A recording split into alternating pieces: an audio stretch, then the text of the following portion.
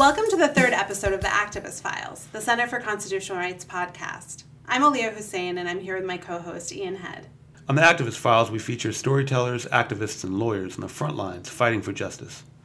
We're thrilled to announce that we're on iTunes. You can find us on the podcast app, as well as SoundCloud and CCR's website. If you like what you hear, make sure to subscribe and rate us. If you're going to be in New York City on June 21st, join us from 6 to 9 p.m. to celebrate the Activist Files and our official launch on iTunes. Register for the event on our website at ccrjustice.org. On this episode, I interview CCR's three incredible Bertha Justice legal fellows, Britney Wilson, Stephanie Llanes, and Noor Zafar. We're lucky to have had them with us for the last 2 years, and we wanted to catch them before they left. They talk Cardi B, people they admire, and what social justice lawyering looks like at this point in their careers. It's a really great conversation. Plus, Stephanie and Britney stick around for the real AF. But first, some of the headlines here at CCR. We recently had a disappointing, but not entirely unexpected ruling in one of our cases. In April, a federal jury in Fort Lauderdale found that the former president of Bolivia and his minister of defense were responsible for extrajudicial killings. Bolivian military killed more than 50 of its own citizens and injured hundreds in 2003. The landmark decision came after a 10-year legal battle spearheaded by family members of 8 people killed in what is known in Bolivia as the Gas War. It marked the first time in history a former head of state sat before his accusers in a U.S. human rights trial. The jury awarded a total of $10 million to the plaintiffs. But we knew that wouldn't be the end of it. The judge sided with the defendants and overturned the unanimous jury decision under something called Rule 50. The families will be appealing the decision, so the fight continues. Last week, as part of our stop and frisk case, Floyd versus City of New York, CCR urged a federal court to order the New York City Police Department to implement a set of reforms generated from community input.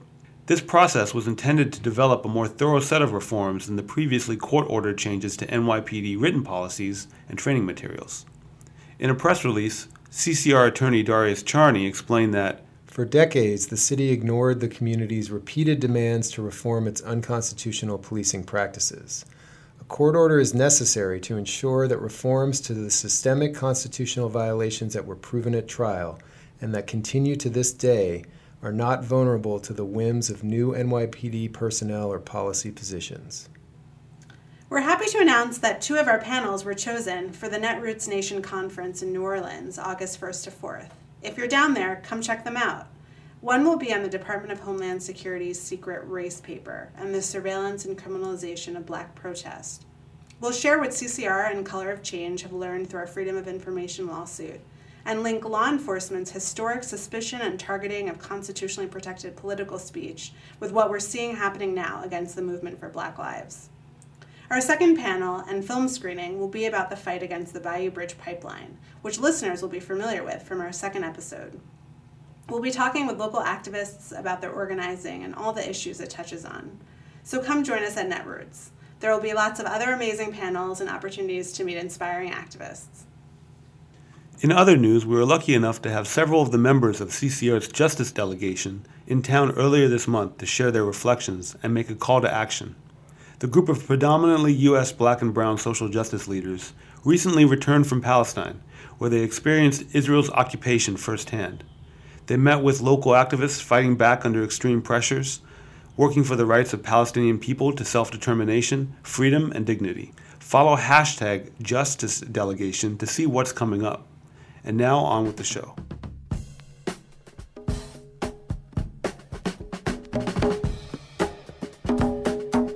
This is Ian Head, and I'm joined with our 3 amazing legal fellows here at CCR. I'm going to ask them to introduce themselves. My name is Stephanie Llanes, and I'm one of the Bertha Fellows on the Government Misconduct and Racial Justice docket. Hi, I'm Britney Wilson. I'm the other fellow on the Government Misconduct and Racial Justice docket. And I'm Noor Zafar. I'm the fellow on the Guantánamo National Security docket. Awesome. Thanks so much for making time, guys. What's your earliest image of lawyers?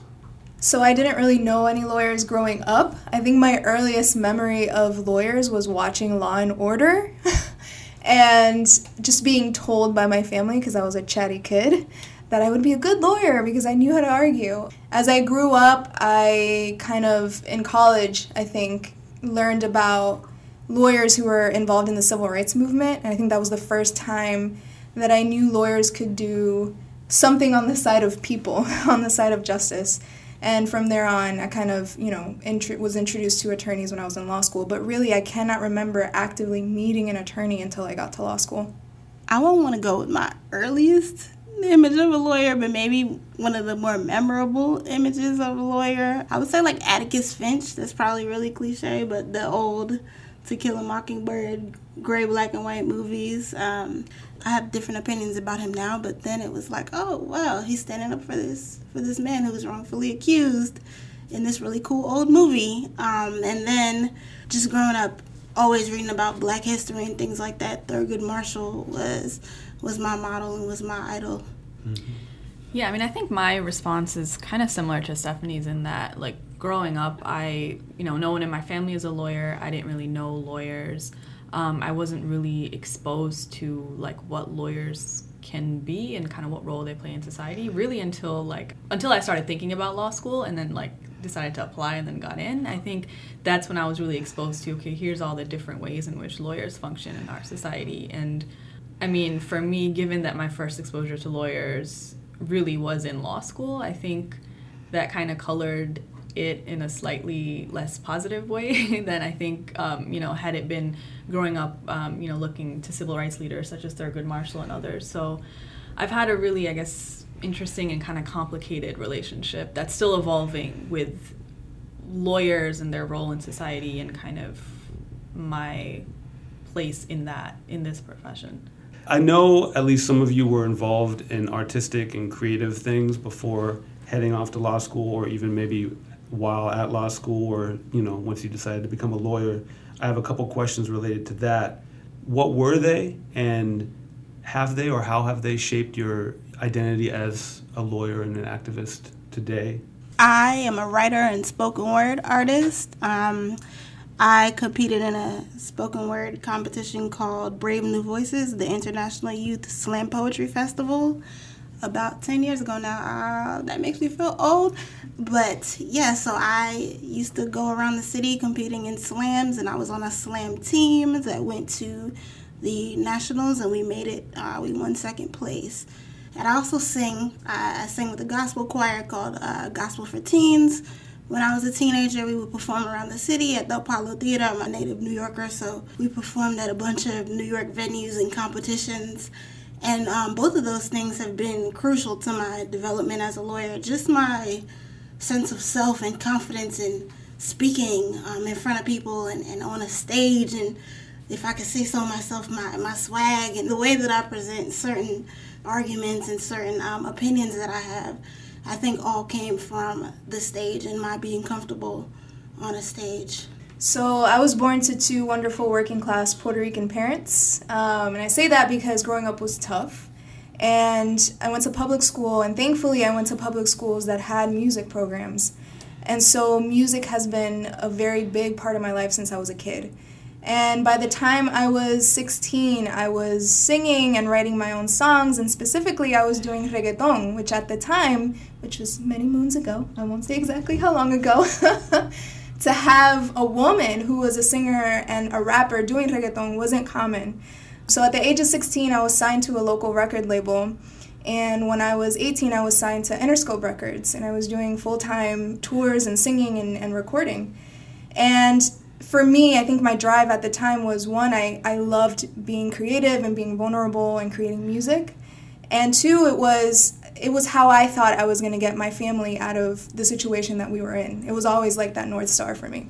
Unfortunately, as the Me Too movement and a lot of folks have exposed now, and the conversation is growing now, but back then we very much were dealing with an industry that was very sexist and misogynistic, and I just wasn't willing to compromise my integrity in search of a career, and so I decided to step out of that particular way to do music. And then I went to school and, went to law school. But I think music has always been central to the work that I do today in two ways. I'll say one is that I believe music is inherently a part of movements, because music moves people and connects people in ways that I don't think anything else can. And we've seen that, right, in movements, in the civil rights movement. We've seen that, specifically in different, marginalized people's movements. And then the second way I said it's impacted my life is that movement lawyering generally is a space where you have to use the law creatively or use your skills creatively, and you have to think outside the box. And I think having, the experience and kind of the training of being someone who's creative but also just vulnerable to creating allows me to do my work a lot better. Mm-hmm. So I think I'm definitely the least creative of the bunch. I have no prior history of music, no musical talent whatsoever. But no, for me, my creative outlet, I think for me is just like the way I dress, and fashion to me is really, and Stephanie knows this because I'm late every morning because it takes me like an hour to pick out my outfit. She makes me look terrible. She's fly, y'all. She's fly. But interesting. It's interesting how these things all have like deeper roots that they stem from. And just thinking about it now, I think for me, a lot of this focus on my dress and the way I put myself together coincided with when I decided to start wearing the hijab. Again, part of that is stemming from in a post 9/11 country where there's so many tropes and stereotypes about what Muslims and specifically Muslim women should look like, should act like, should dress like. I think for me, just really taking ownership of how I present myself and how I carry myself, what kind of message I portray to the world in terms of how I dress was, I think, in a way like a political choice almost, because it was me reclaiming my agency that this certain narrative of Islam in this country kind of, taking back that narrative and speaking for myself as to how I want to be portrayed and viewed by society. Powerful answers from you. Thank you, guys. Name someone that you look up to and why. And I'm not looking for... I know it's a cheesy. Look at Britney's giving me this look like, are you kidding me? Are you kidding me right now? I don't know. I might have two sort of conflicting answers to this question. So on the one hand, when you say look up to, I feel like that means like aspire to be. And I don't know that I really have anyone that I aspire to be. There are people who I admire for their personal attributes, for their professional attributes, for a bunch of different reasons, but I don't necessarily want to be like them. If you're just asking like who I admire, who I respect, I have to be like really cliche with this and say my mom. Like my mom is such a G. Like there's not another way to put it. She raised a black disabled woman in Brownsville, Brooklyn, essentially basically by herself, and she does it all. She always encouraged me to be independent, to be comfortable with who I was, and I watched her run me from doctor's appointments to slam poetry classes and swimming lessons and things that people wouldn't think that I could do. She was determined to show me that I could do it, show them that I could do it, and not place any limitations on what or who I was going to be. I think especially now that I'm an adult, it's like, I don't know how she did that, because I don't know about y'all, but I could barely like manage to go to work and come home and fix myself something to eat. So I'm like, how did she do this? So it's definitely my mother. I think for me, it's hard for me to like name one or two or three people, because I think similar to what Britney was saying, there's different attributes that I admire in different people. I will say one attribute that I've like come to admire more and more in people, especially people who are working for like social justice causes, is just integrity and sincerity. Because, I think one of the things that I just didn't really know before entering this space of social justice lawyering and generally just social justice work is that even a lot of people who are doing this work are doing it for the wrong reasons and with the wrong intentions. A lot of, you still have a lot of people who are in it to kind of self-promote and to, are driven a lot by ego as opposed to, doing what's good for the people and the communities that they're serving. So just over time, like that's something that I've really come to value and respect a lot in people.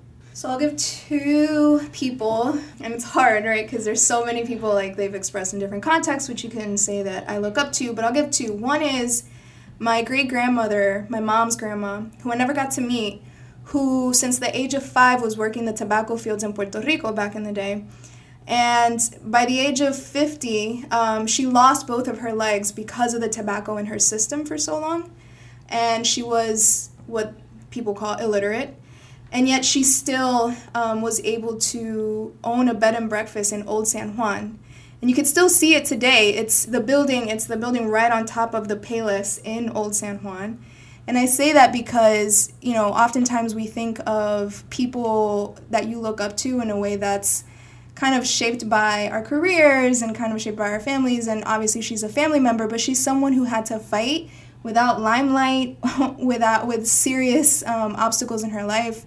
And she was still able to achieve so much at a moment where, colonization was taking place, where women weren't the ones that were owning anything, someone who couldn't read or write. And from the stories that I hear, she was very loved in her community. She would take in folks who couldn't afford to stay there if they needed somewhere to stay. She loved my mom.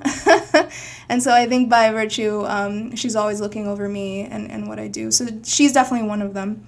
The second person I would say is someone who did have a deep impact in shaping my legal career, and that is John Powell, who's the director of the Haas Institute for Fair and Inclusive Society and is a professor at Berkeley Law. When I think about him, I think of someone who dedicated his entire life to serving other people. It wasn't just in search of a career, it wasn't for some altruistic reason, it was because his work is an extension of who he is, an extension of what he wants to see in the world. And I hope that in many ways I can use my life in a way that's similar to how he has used his. Such great answers. Name like a piece of music or a music artist that you're listening to right now, and just tell me why you're listening to it. So I'm listening to Cardi B a lot. Same. For a few reasons. One, sister's pregnant and I'm pregnant, so we got this vibe going on. She's Dominican, my grandfather's Dominican, and as a Dominican woman doing rap in English, although people would contend whether or not it's rap, whatever she's doing, she's an artist, she's in the quote, English American sector, and I really appreciate having someone that has had similar life experiences and in some ways was doing music in a way that I think I was doing a long time ago, similarly, and it's kind of like she doesn't hide it. She's genuine, she's true to herself. And I love that about her. And, specifically as it relates to her kind of being pregnant, I also appreciate that she's not trying to be something that she's not, and that she's not trying to, be respectable now, or the idea that you can't be, for lack of a better word, you can't be sexy and a mom and a professional. And I think she kind of is showing all of those qualities. So, yeah, I love me some Cardi B. I'm also going to say Cardi B, but I have no profound, deep reason. Her music just sounds good to my ear, so that's why I've been listening to her a lot lately. I listen to everything all the time. I don't know. I love some old school R&B, soul, jazz, gospel.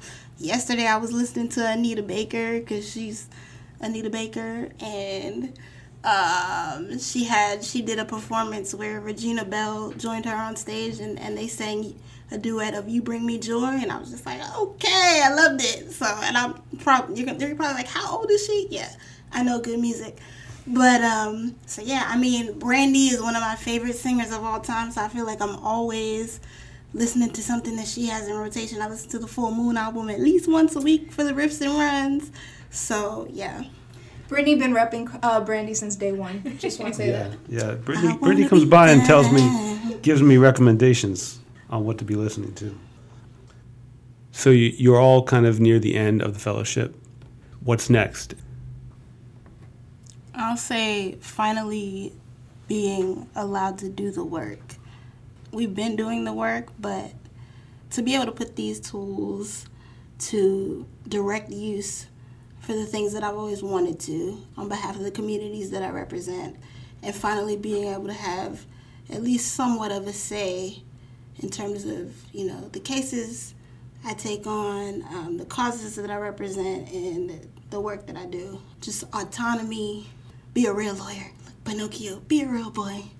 So I'm excited to really just continue to hone my legal skills, specifically just become a really good technical attorney. I think being in movements and being a movement lawyer, what I've learned from talking to organizers is the growing idea of movement lawyering, and some movement lawyers confusing themselves for organizers, and organizers being pretty annoyed about that. And, when I talk to them, I'm like, what is it that you need from us? And they're like, we need you guys to be really good at your job, to help us. And so I think that for the next thing that I'm just really, really excited to do is just, become a knife, like win for people in the way that whatever it is they need. And so that's what's next. I think the other thing that's next for me is welcoming baby girl into the world. But excited about those things.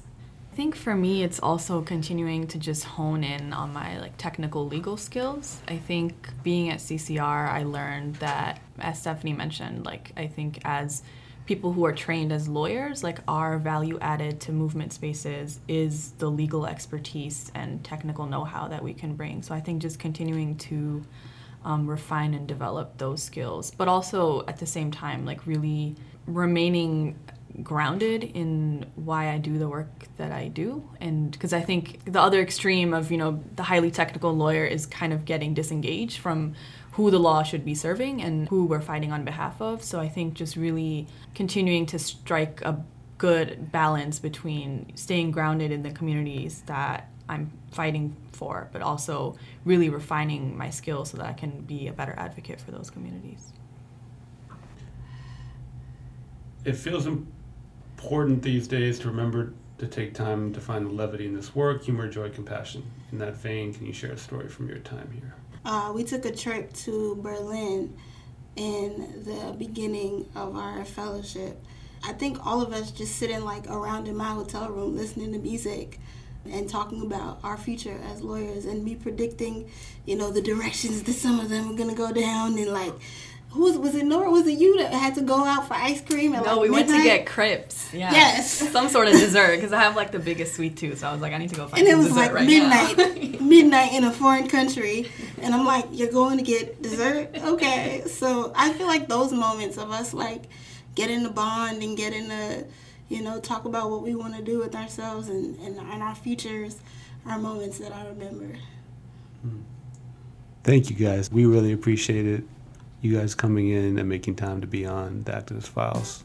Thanks for having us.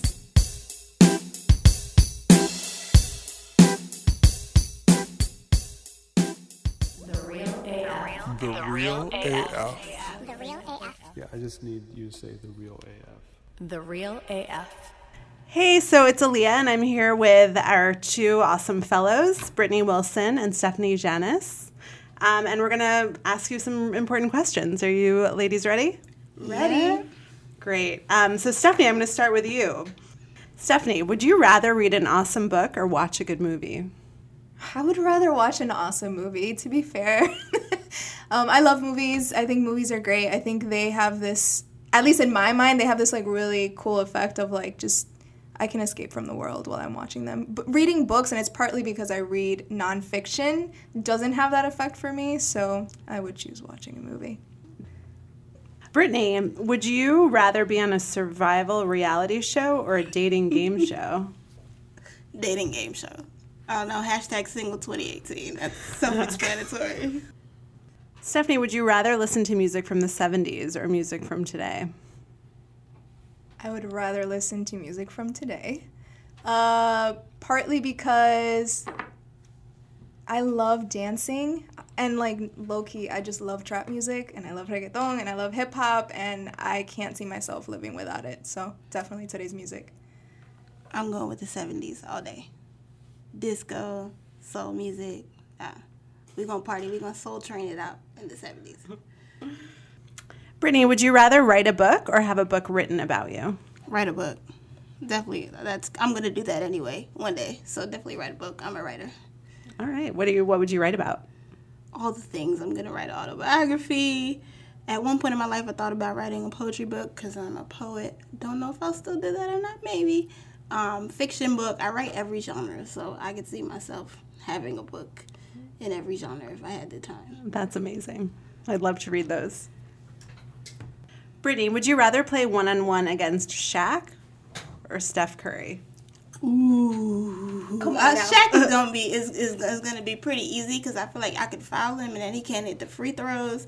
Steph Curry, you don't want to play against Steph Curry because he could just hit the shots from anywhere on the court. You can't guard that. Yeah, Shaq would be funny. I feel like Stephanie has some commentary she wants to add. Listen, I would definitely go against Steph Curry, not because I would win, but because if I could just meet him and his bae, I would be very happy. Invite me over to have some of her food. Yeah, it'd be good.